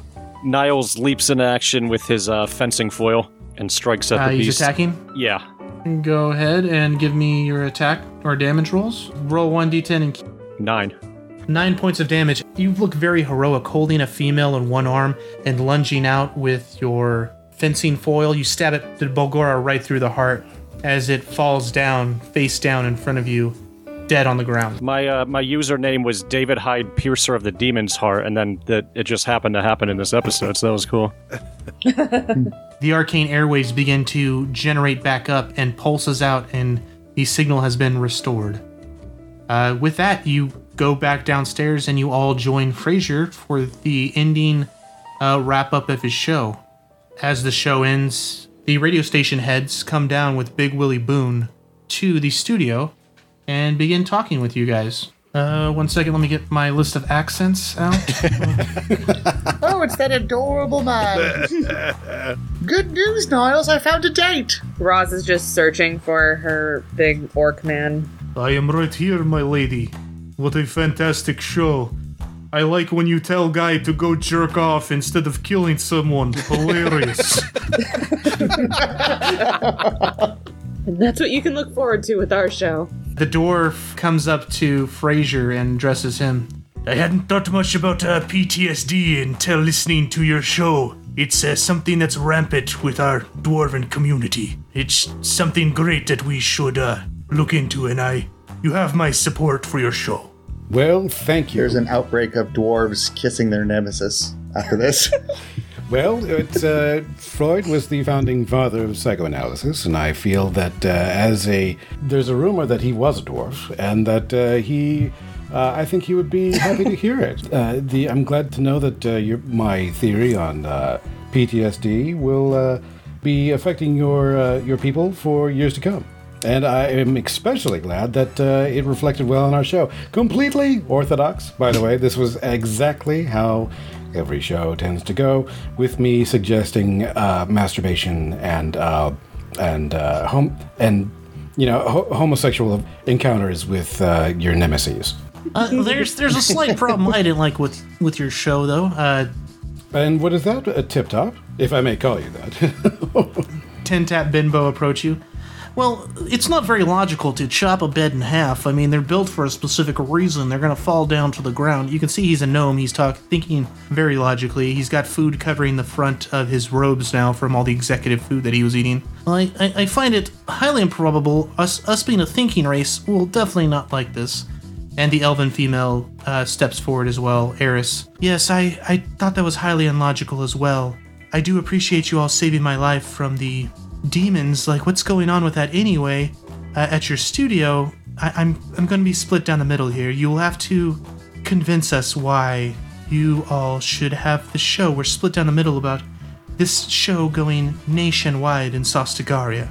Well, I'm sorry, the owner of this building clearly hasn't kept up with the exorcism bills. I feel like if we were to, if Dr. Crane's show would be syndicated by any one of you, I think you look like fine business people and would certainly keep a building up to code and keep it exorcised of devils. As you say that, Daphne, the room falls away from everyone and pure blackness begins to surround the room.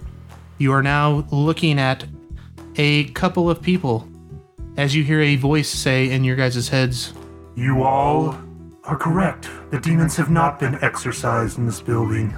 It's time for you to cleanse some of the inner demons that were inside of all the people here. If you do that, I'm sure they'll be convinced to syndicate Frasier's radio show. And as you all look forward, you'll see that Anthony is silhouetted in a soft red glow, as well as Big Willie Boone. Same with the orc, the gnome, the dwarf. Martin, for some reason, is lit in this light, and so is Eris Ravenhook, the elven female. It is up to you guys to choose who you want to fight. You have a couple questions that you can ask me before you make your choice on what kind of demon you will be fighting. Martin, you see emanating with a green glow as well, indicating there may be an internal demon in. Why the hell am I glowing? We'd have to get him to kiss a guy that shot him? Because that might be fun.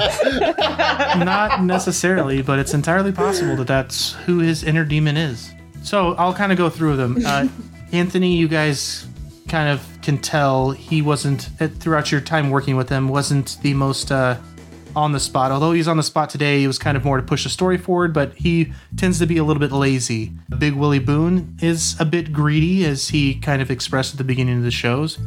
The Bulgura actually came from the orc, and he is a bit lustful, as he kind of displayed with Roz and with that elven female. The rats, you see, came from the gnome. He's got little rats kind of running around his feet that were fought down in the basement. The dwarf, the symbol of his lion, the symbol of pride, begins to glow on his chest. Martin, you can kind of see a shadow behind you of the punk kid who shot you in the convenience store. And Eris Ravenhook, you see her eyes glow green with envy that she wants the Frasier show and no one else can have it. You have 7 choices of the 7 deadly sins that you can fight to cleanse this studio.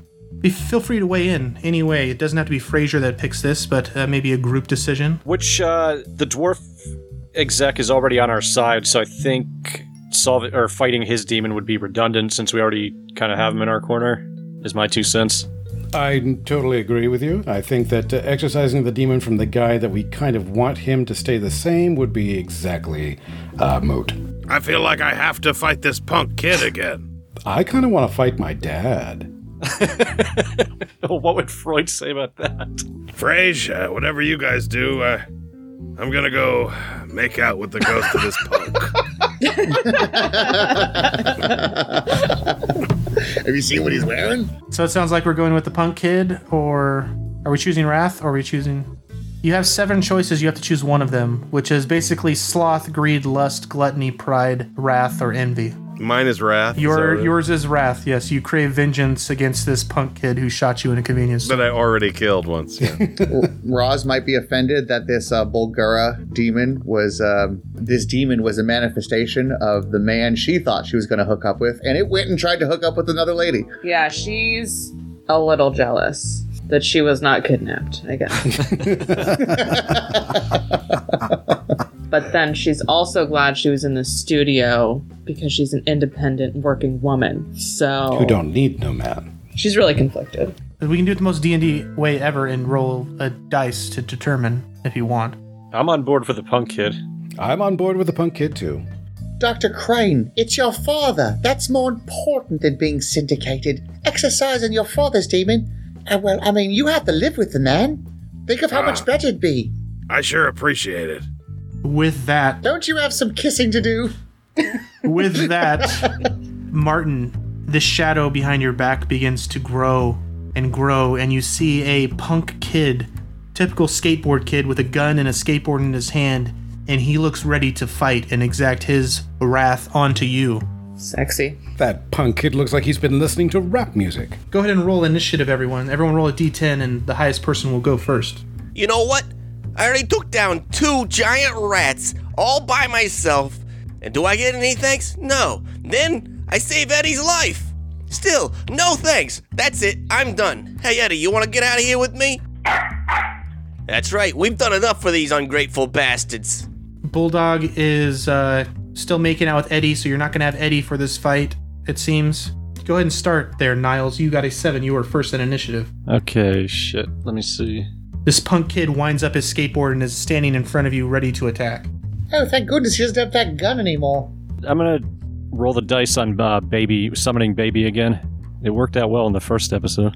All right. Success. So he will do 9 damage to this punk kid. You see Baby go in and start attacking his eyes as he swats him away with a skateboard. And next up, we have Dr. Fraser Crane. As you guys look on, Fraser seems to swell in mass.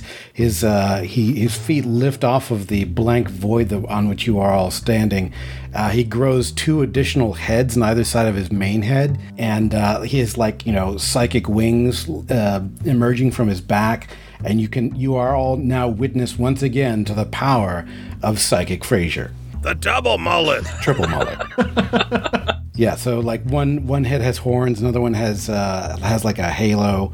It's like the perfect Freudian id, super id, and id, super ego, and ego. What is Psychic Fraser doing on his attack? All right, so I have to give psychological insight for a successful hit, and I increase all my damage received by the demon by +3. You've already psychoanalyzed this demon with your father. That's right. But analyze the kid who actually shot him in the hip. Go ahead. All 3, his eyes turn completely white and crackling with electricity. He's straight up like a 3-headed Magneto. Son, I get you. If I had been a punk kid with a gun and a skateboard when I first met my dad, I probably would want to shoot him too. But believe me when I say, woe, wrathful spirit, it's not worth it anymore. So cease your incessant haunting of this poor, crippled police veteran. Whatever may be left of your spirit, whatever is anchoring you and fettering you to the mortal plane, is simple death instinct, a set of destructive forces present in all human beings. It is direct, and when you direct it out to my father, it's expressed as aggression and violence, which is why he's constantly flashing his badge at people and sticking Eddie on people, and trying to eat people. The last thing you want to do is make my father even more violent than he already is.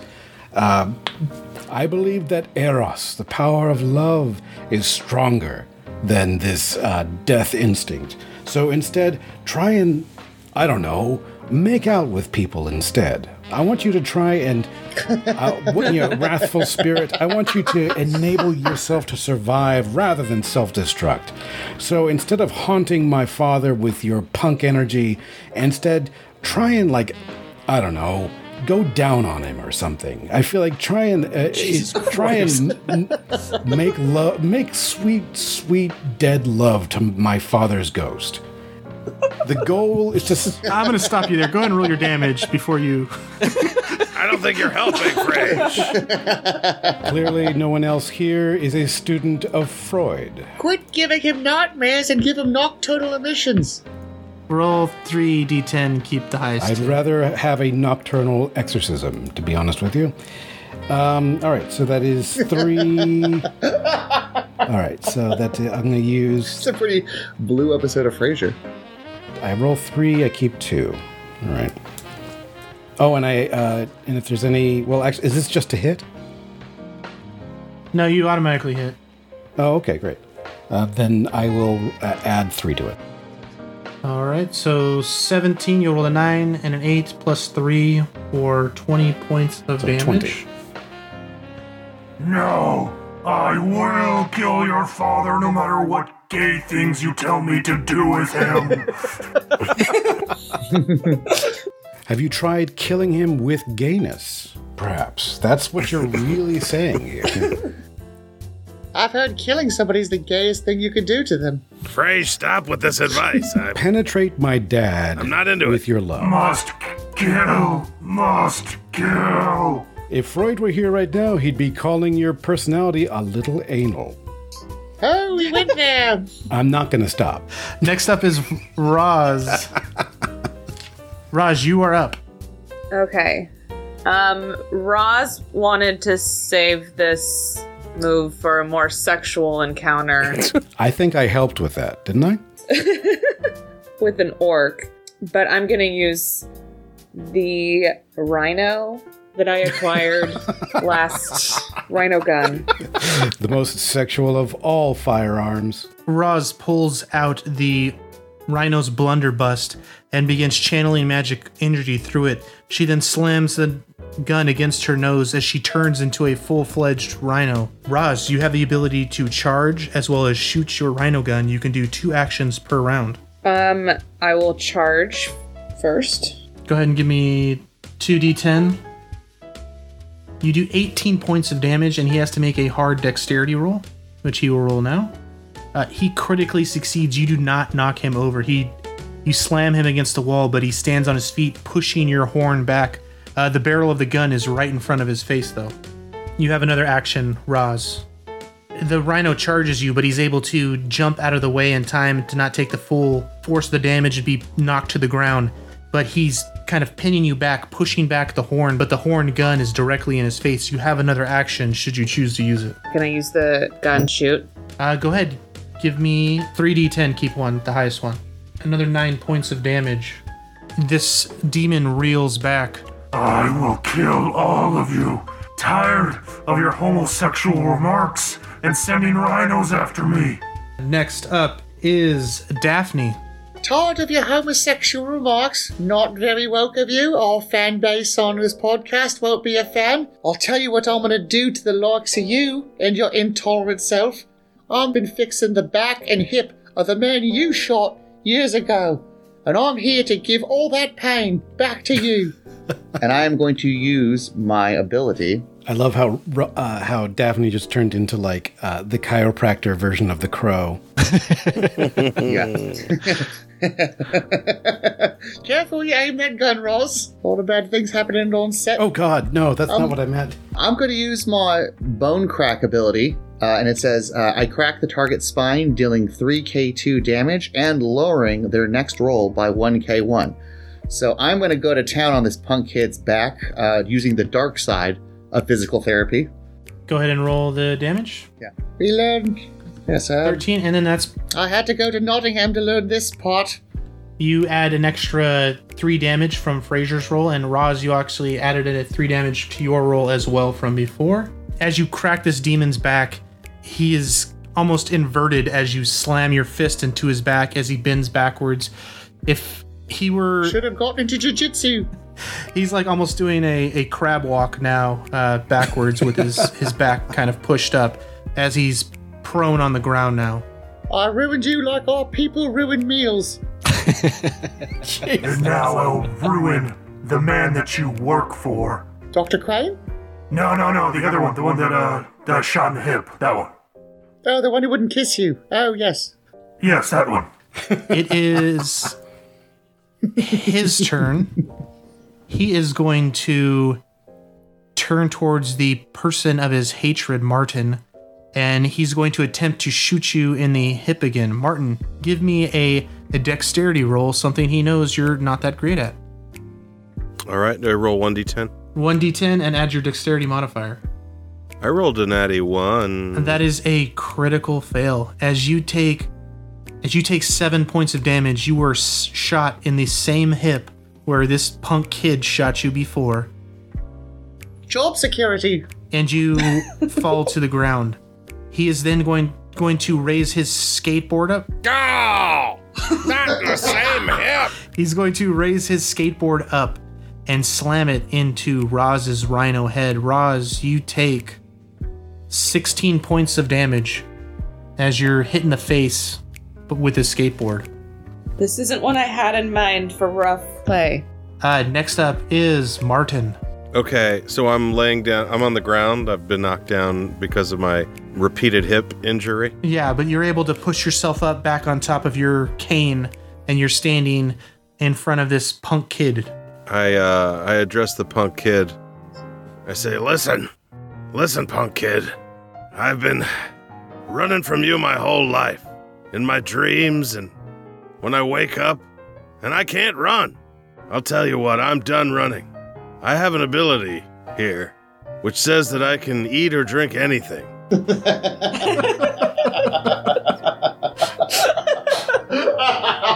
I'm gonna try to eat this punk kid. God damn it. We're all vomiting. Yeah. I'm gonna internalize this problem. I'm gonna accept it.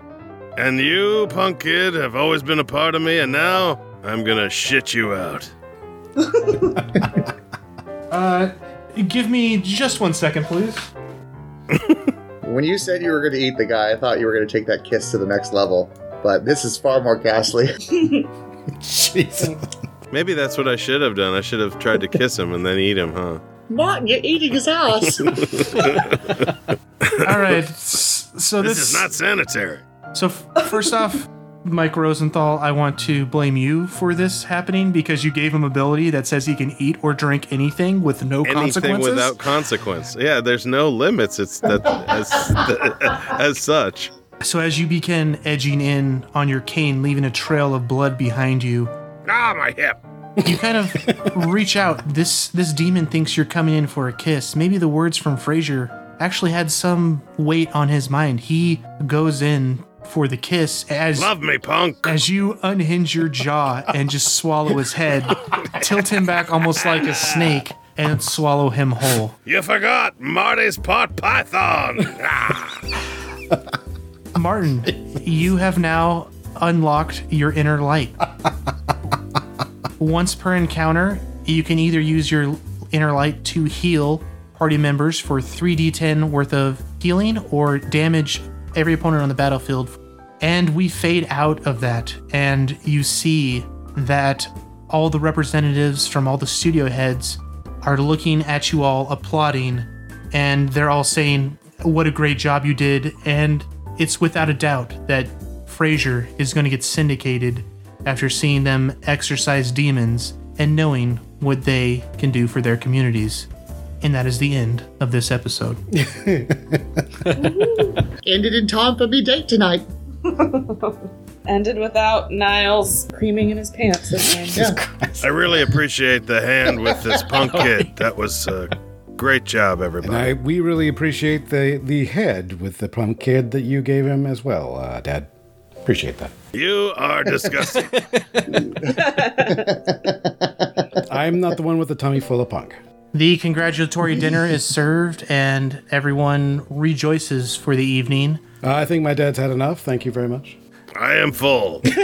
They do have an old chair inside of this office space, Martin, that fits your ass just right. Beautiful. I'm going to sit here and fart punk into this chair. I love we're able to preserve the highbrow humor of the show. That's it. I think we've preserved it perfectly. And with Martin farting into his chair, that is where we will pick up next time on Hell Frasier. Is it me, Dad, or do your farts smell more wrathful than normal? Full of wrath, rage. All right, everyone. I'd like to thank everyone for joining me. Caleb Cleveland playing Dr. Frasier Crane. Where can people find you? You can find me on all your friendly neighborhood social medias as Caleb is Drawing. It's Twitter, Instagram, TikTok even. Groobs playing Niles Crane. Where can people find you? Groobs Bros Instagram. Damian Mercado playing Daphne Moon. Where can people find you?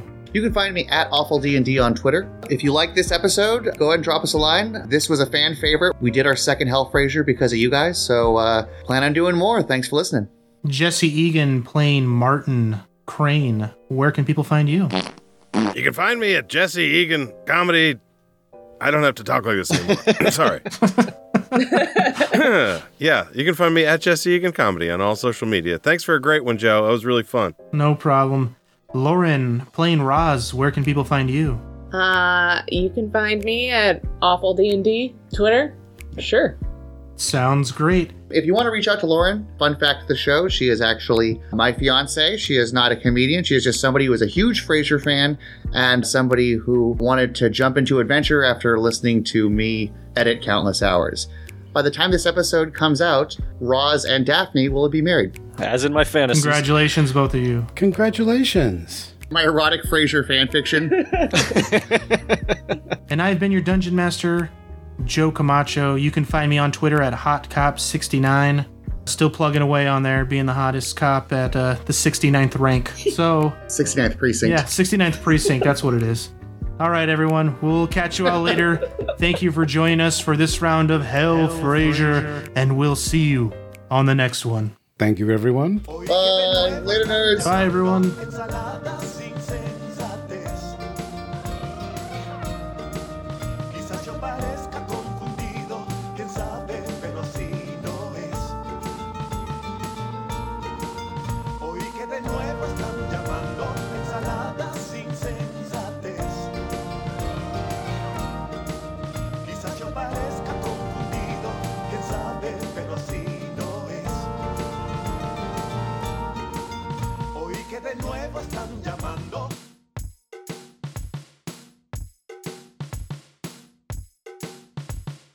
Hey, Eddie, where did we go? We were just right here. This is total BS. This stinks. Oh, here we are.